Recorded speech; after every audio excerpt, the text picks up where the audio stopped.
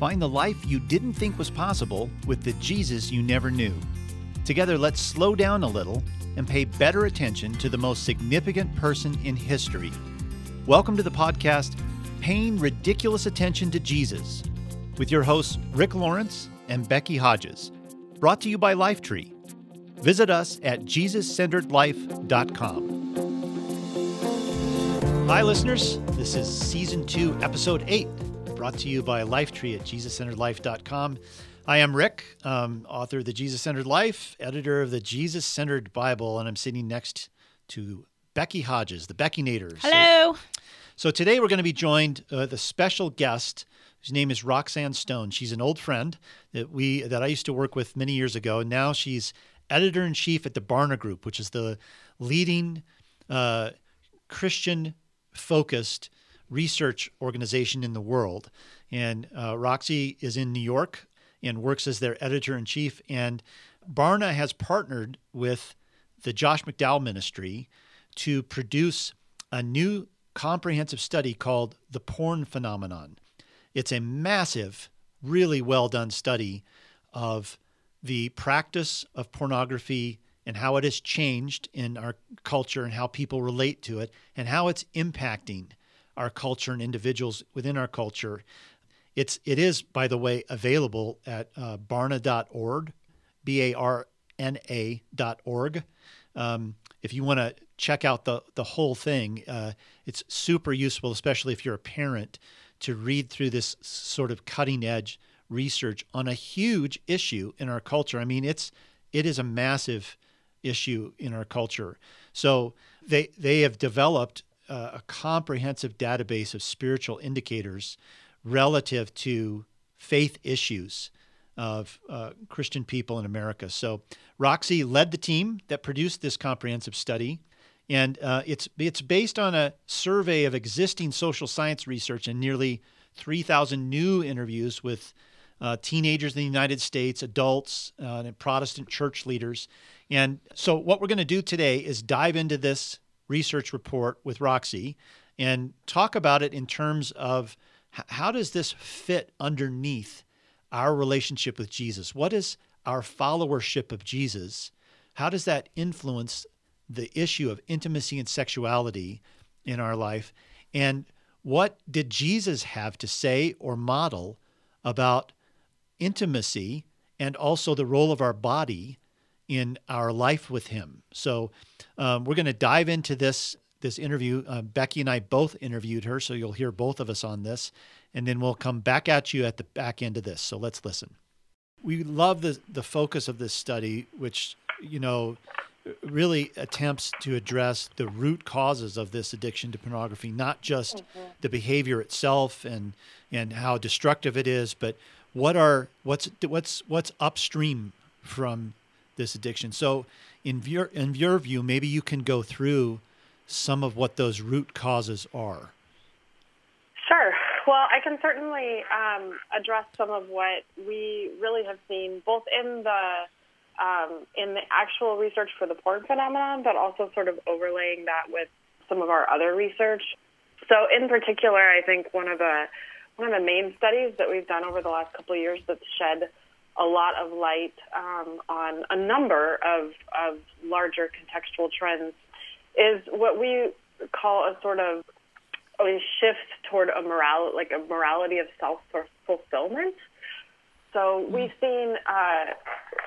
just seen in a number of ways the way people are really defining morality has more and more to do with sort of a relativism, but in Christianity we often think of that as sort of a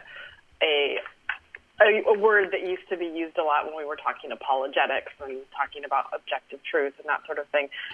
But what we've really seen is the way that people are now kind of thinking about and sort of defining this new moral code is really about sort of the impact on the person or the impact on sort of happiness or an impact on somebody else's rights. Well, we see this in culture, too. I mean, with Brene Brown and Glennon Doyle, you've got a lot of people who are really putting a lot of emphasis on what's the best thing for me? What's going to make me the most happy? Right. So we asked people in ways how they sort of define morality. So, for example, whatever is right for your life or works best for you is the only truth you can know. Millennials, about 43% of millennials agree with that somewhat. 31% agree strongly. So about 3/4 of the millennial population would agree with that. And that's significantly higher than any other generation. So as you get down to Gen Xers, it's closer to 60%, and Boomers, it's closer to 50%. And then among elders, only about 40% would agree with that. So let me ask you: do you think they're just being more honest than previous generations, or is there a significant fundamental difference? I think there are some significant fundamental differences in that there are ways that we talked about individualism for decades, and I think this is somewhat the expected trajectory of individualism, where you're kind of getting to a point where the larger social good is still important, but it's more about the larger social good and definition of how individuals have happiness. So people care a lot about tolerance right now, for example, or care a lot about, we see it in the LGBTQ conversation and same-sex marriage and Black Lives Matter and immigration. There's a lot of care for individuals' rights, and there's a real priority placed on people being able to have whatever they want, and in so many ways that's beautiful, because it creates a ton of empathy, and it creates a lot of it's bound to sort of individual relationships. But the larger question of social good as a collective is less the question. And I think if you go back to elders, for example, the sort of the great generation, if you look at the social network of their lives, so much of it was built around these communal institutions. So that's when some of the things like the Boy Scouts or Girl Scouts, or you had a lot of sort of Rotary clubs, or even the church, Lions clubs, or even the church. So all of these sort of different institutions that were really committed to bringing people together and really committed to this sort of overarching good as opposed to an individual good, those have really gone away. So as more and more people and again, this is sort of even seeps into sort of the realities of our everyday lives. We move around more often. We're more transient. We move jobs more often.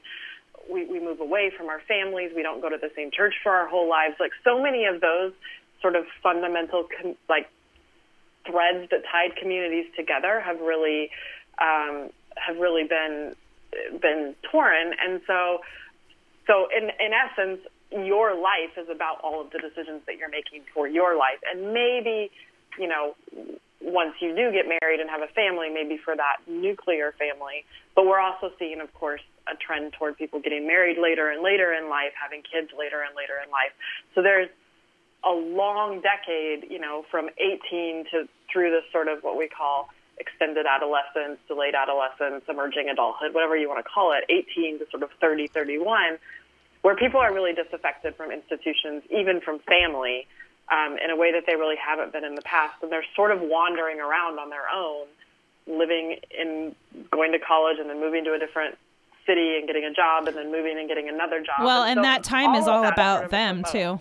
That time is just all about whatever they want to do every day. Exactly. So it promotes a lot of individualism, and it promotes, again, this sort of morality of, what's the best for me. Can Roxy, let me stop you there just for a second. So you called that a morality of self-fulfillment, but how is addiction self-fulfillment? I mean, it really, when we get drill down into this, it might feel self-fulfilling at the front door, but addiction clearly has damaging self-fulfillment consequences. So there's a disconnect there. Well, sure. I mean, nobody sets out thinking that they're going to get addicted to something. Nobody takes the first drink or a first drag on a cigarette or looks at pornography for the first time thinking that it's going to be an addiction. And that's the insidious nature of addiction. But we don't, because we've sort of erased some of these mores we had, and this sort of idea of this connection to this broader community that probably would have helpfully or unhelpfully heaped shame on some of these issues. We are able to hide in a lot of ways, hide in plain sight in some ways our addictions, and also begin to sort of justify them as, well, I'm the only one this is hurting, or I'm the only one that this has an impact on. And so it's really just up to me whether I think that pornography or whatever else is right or wrong for my life. There isn't sort of this question of a higher moral standard other than what's kind of right for my life. Yeah, and yet what we see kind of at the outgrowth of the impact of this, I think it's easy to see this in so many arenas, is that we have a diminishing experience of intimacy in our culture the more that pornography and connections to pornography are normalized as, this is good for me, but except that it's undermining my ability to have intimate relationship in life. Becky has a great story about this of a show you just watched last night, I think. So I last night, you might already know about this, Roxy, but someone told me, oh, you're going to do that. You should watch this Netflix documentary called Hot Girls Wanted, which I immediately am now like, oh man, it's hard to watch these things. This is like going into the cave with people, right? Yeah. But one of the quotes that was so arresting to me is this: one of the girls was talking and she was just kind of being open about her experience. And she said, I just don't really feel comfortable having sex outside of porn anymore. And the context of what she was trying to convey from that was, basically intimacy is scarier to me than this sort of like, I can put my mind away and pretend this isn't happening. And I just was like, I can't even handle this comment. It's so sad to me. Well, the other corollary to this is that to the extent that our ability to be intimate with one another is affected by this, it also necessarily impacts our ability to be intimate with Jesus in our spiritual life. We are lowering the waterline on our ability to be intimate in so many ways. And is there I don't know if this is based in your research or just based out of your experience, but knowing that this is true and knowing this overlaps into our relationship with Jesus as well, is in what ways can a lifestyle of following Jesus reclaim intimacy and change the game relative to our attitude toward pornography as well? I know that's a huge question, but attach yourself any way you want to it. Yeah, I mean, I think in response to some of that, I think it's hard to prove that pornography, the ways that pornography affects our personal relationships. Most people who use pornography, according to our research, actually very, very few people say that it's had a negative impact on their marriage or on their life with their significant other. But of course, that's their perception of it. And most of the people who use pornography regularly are comfortable with the amount of pornography that they use. So there isn't really a sense of guilt around it or a desire necessarily to stop. And I think if they were aware of the various ways that it might be hurting them, of course they would want to stop, or the ways that might be hurting their significant other, they might want to stop.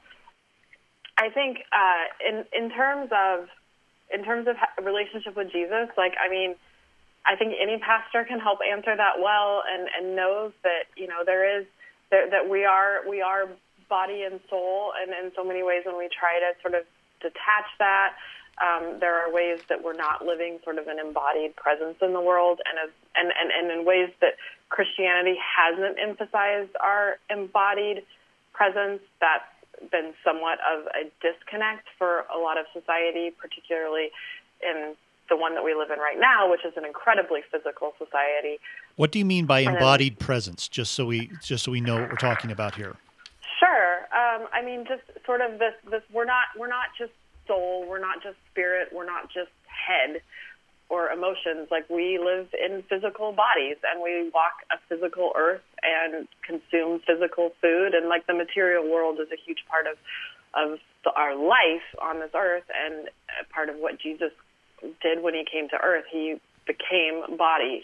And so there's ways that I think we all know that Christianity has pendulum swung at different times of being very afraid of the physical body, being very afraid of sex and sexuality, and at other times just emphasizing sort of the spiritual so much that we've neglected sort of care for our bodies or respect for. And so I think there's a real call on the church and a real opportunity in the church today to sort of help people be able to connect their physicality, their sexuality, their desires with their faith, and with a real calling toward discipline and a real calling toward purity in that way, not because they hate their bodies, or not because they're afraid of expressing sexuality or of having intimate relationships, but an elevation of those things as something to be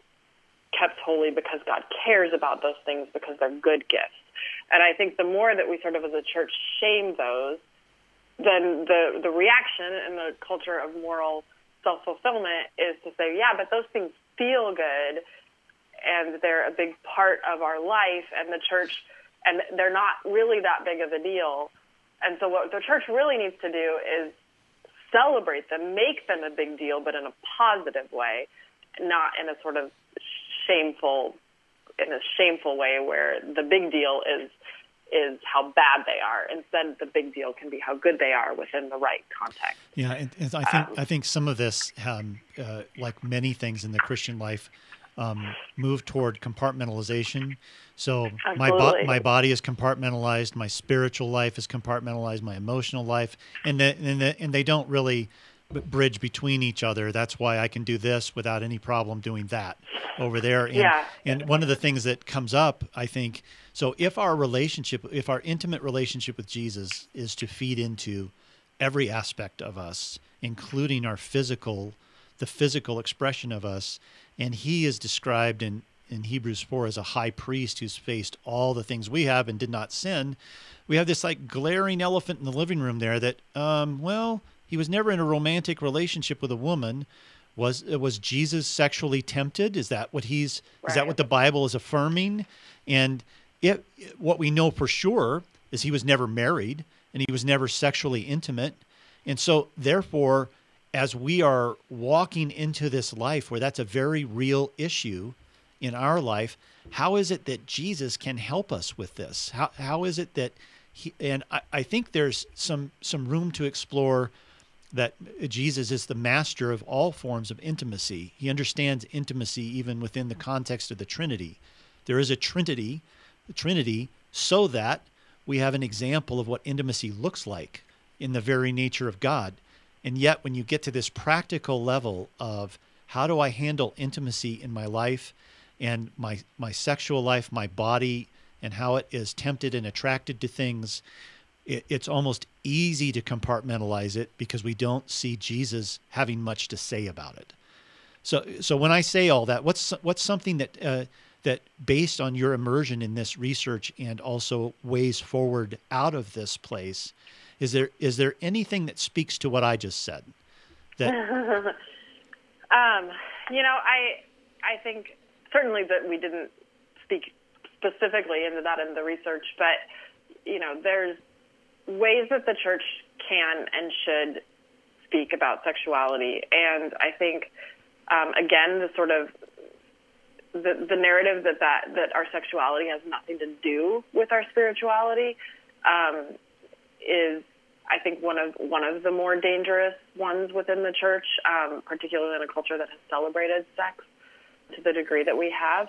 So I think it's always been a tough connection with Jesus in sex and sexuality, and I think for men and women, for men because he wasn't in an intimate relationship, and for women because he wasn't a woman. And so in the ways that we're sort of, in those ways that we're trying to relate to Jesus in those capacities, it can be difficult.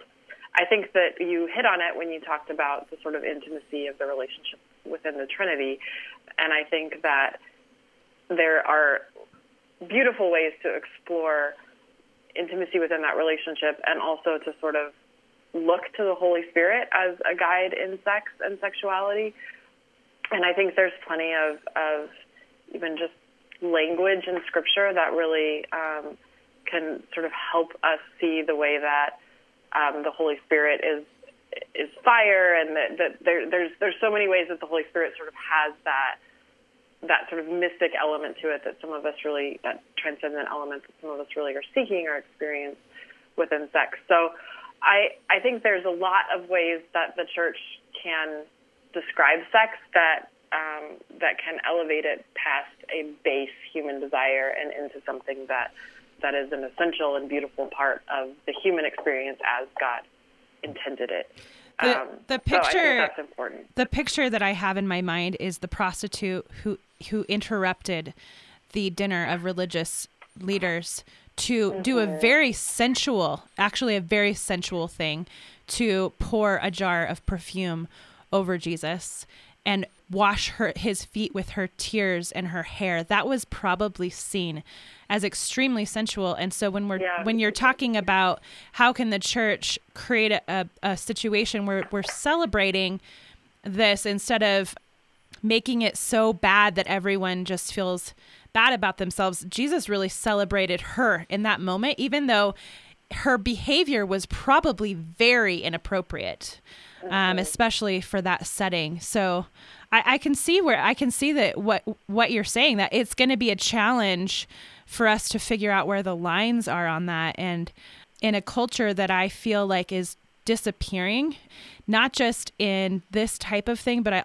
my cousin lives in China, and I've told this story before. He lives in China, and he is, a 20-some guy, and he struggles because all of these young people get off work and go into virtual cafes to just check out until they go to bed. And it's sort of beyond pornography. Mm-hmm. It's about living out an intimacy that isn't with real people.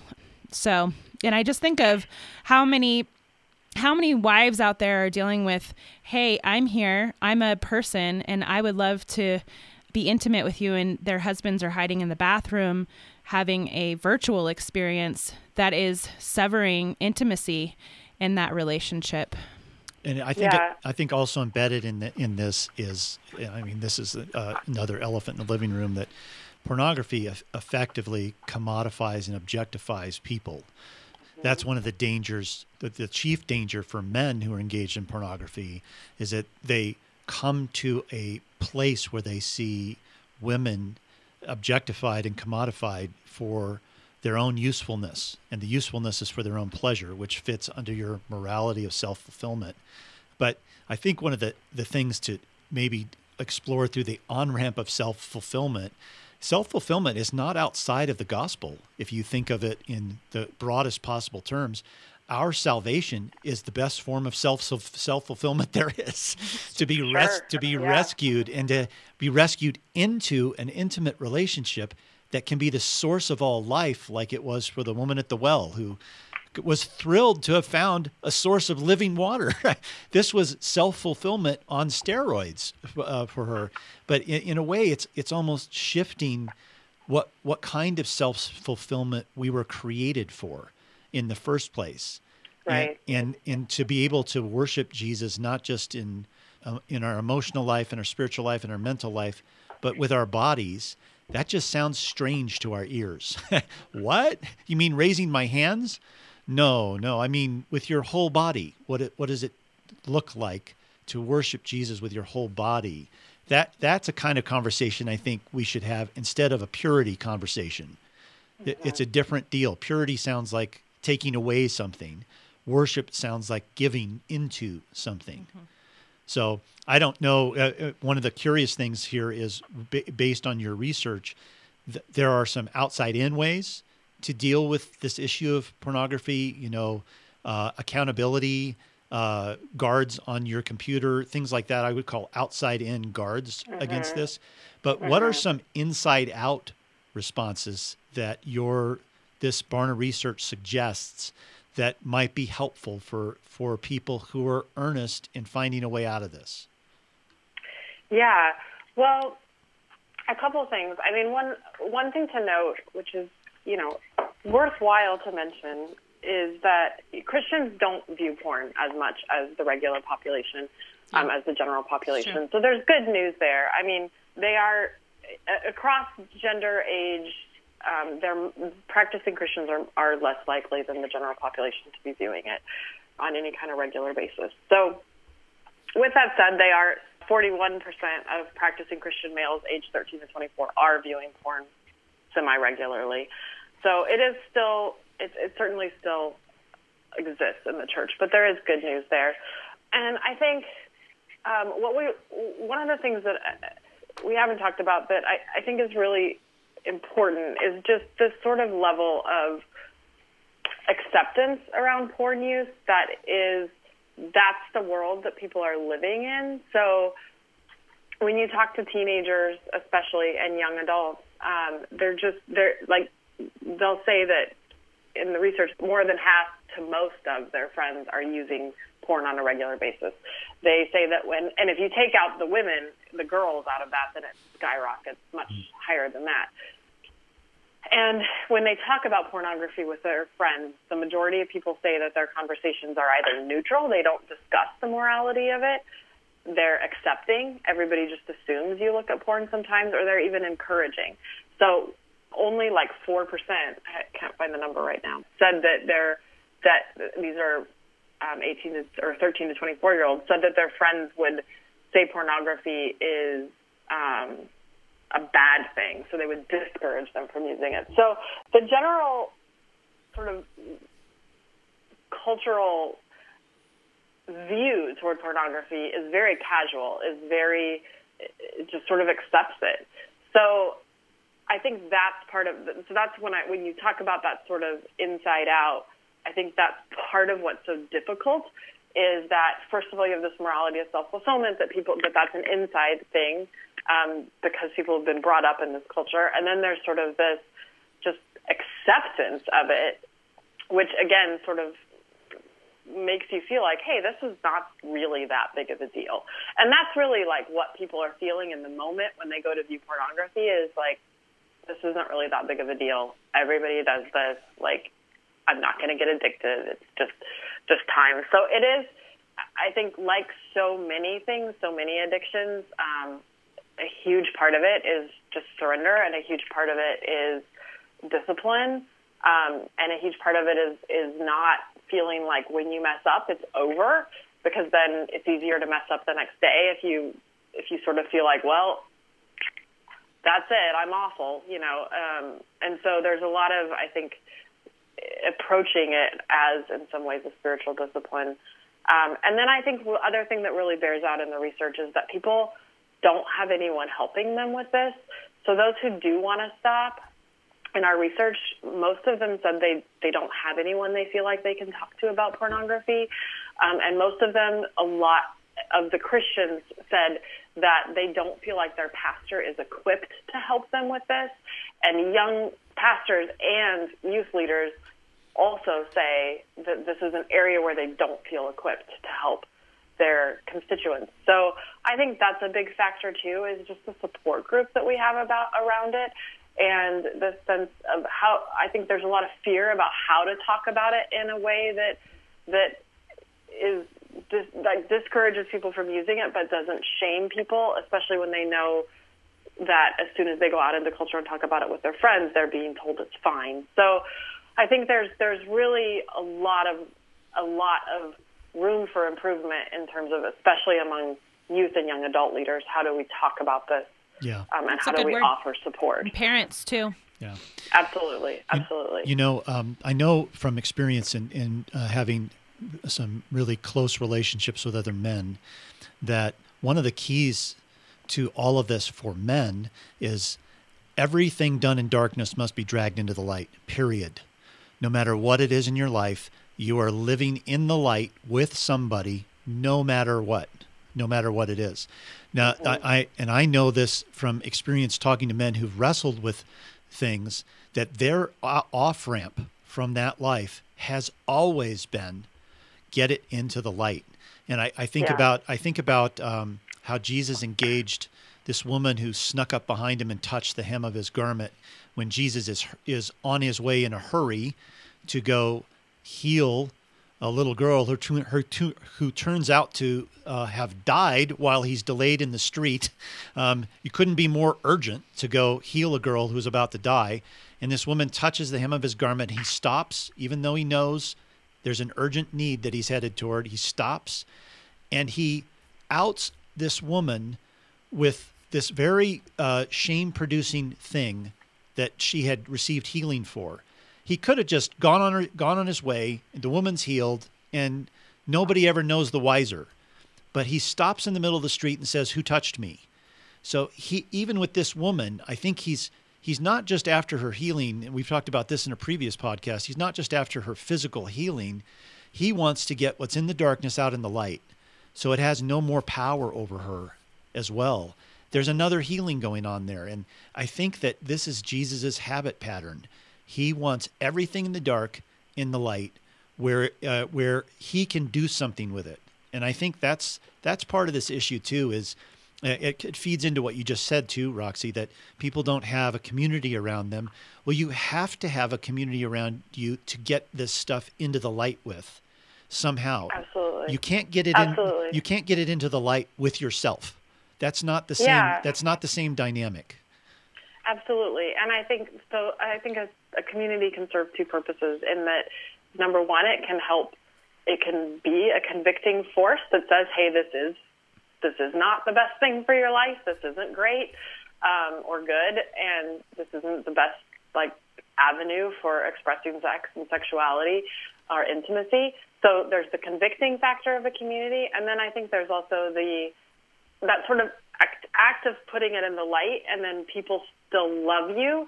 And so there's this way of when you reveal your deepest secrets and people still love you, your deepest secrets don't feel so awful anymore. Yeah. And I think that's a huge part of it, because those people who do feel guilt and conviction around it, they keep it to themselves because they're afraid of the shame and they're afraid of people judging them, and so it grows, like so many things in our lives that are that way. And so I think being able to really be loved is a huge part of being able to sort of overcome this and want to overcome it.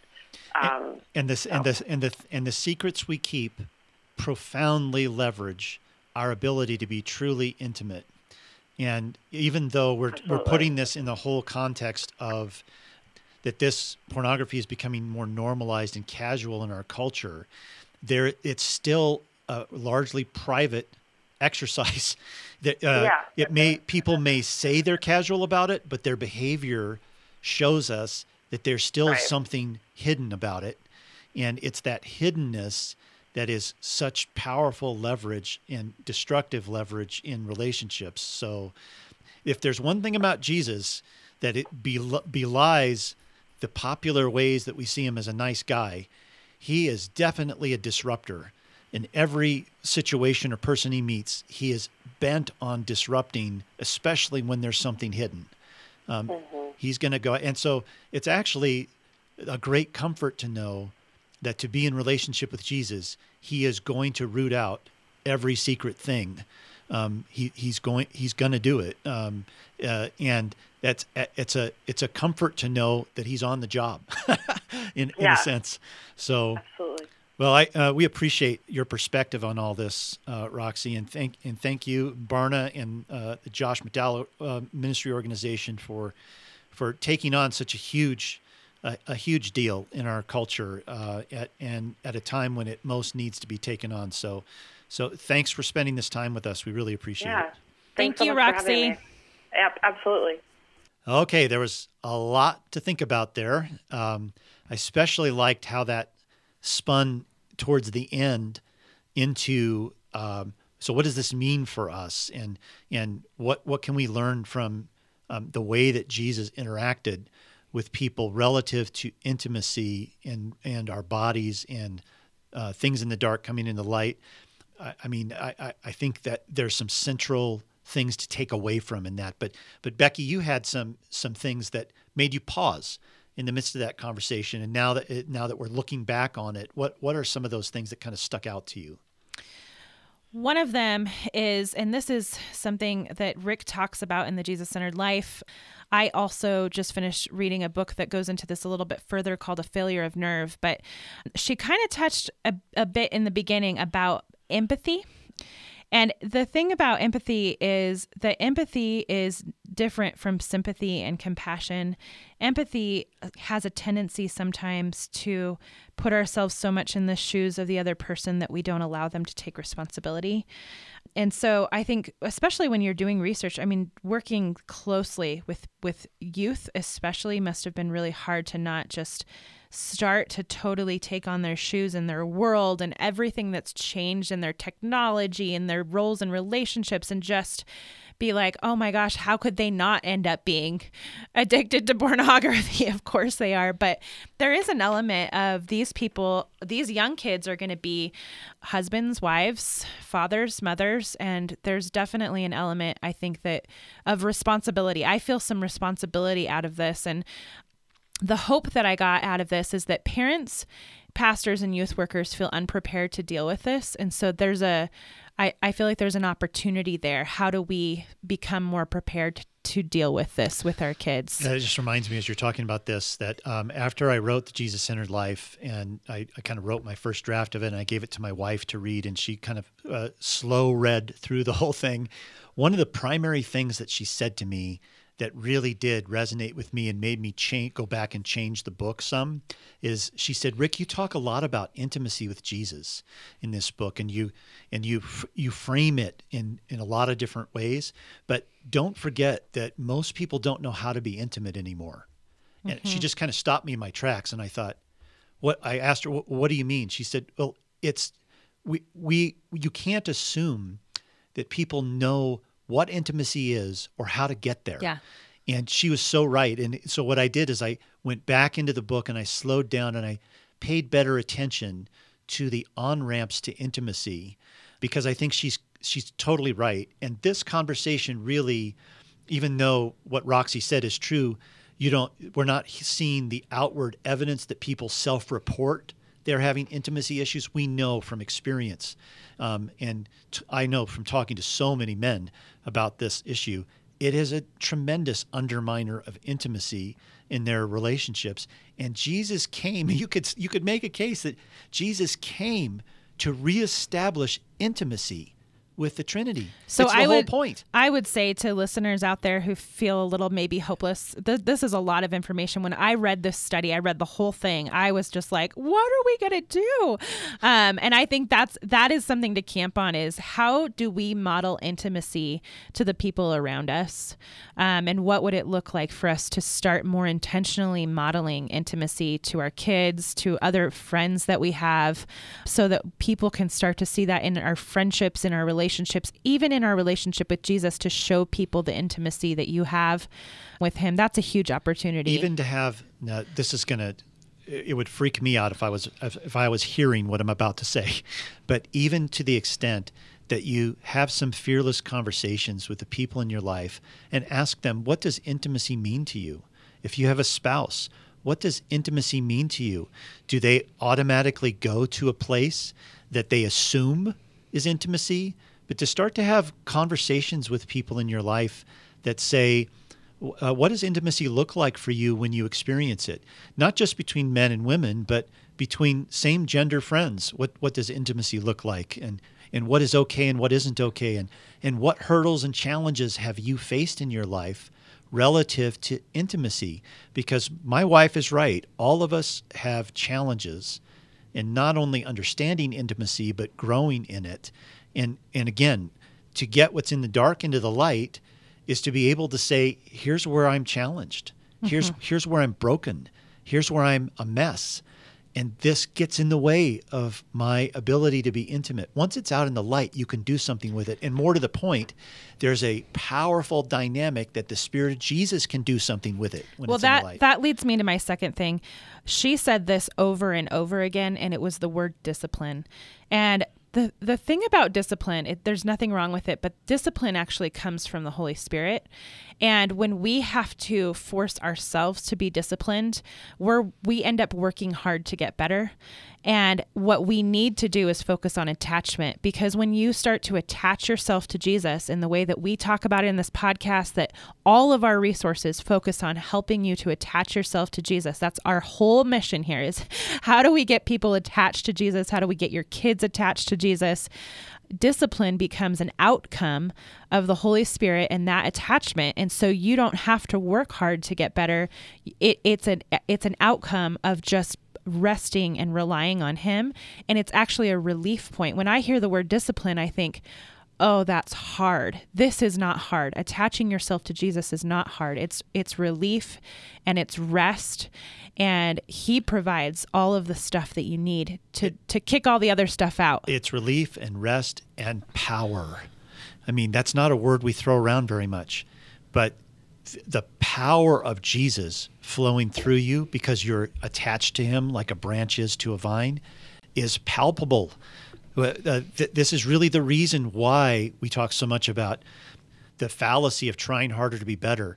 We don't have the power to persist in that kind of life, but He does. We need what He has. Just like the woman at the well needed living water to change her life, we're no different than her. We need His living water that can spring up as life in us. So what you just said, I couldn't literally have said it better than myself. So yay, Becky. I've been hanging out with him too long.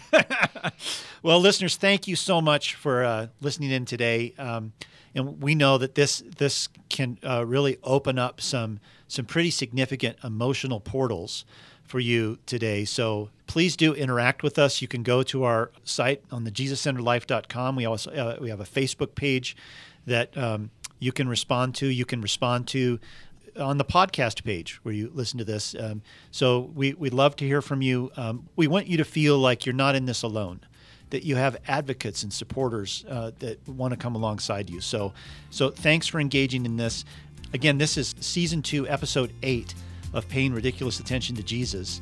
And it's a podcast from Lifetree. So subscribe to us on iTunes for all of the latest podcasts, and we'll talk to you again next week. Bye.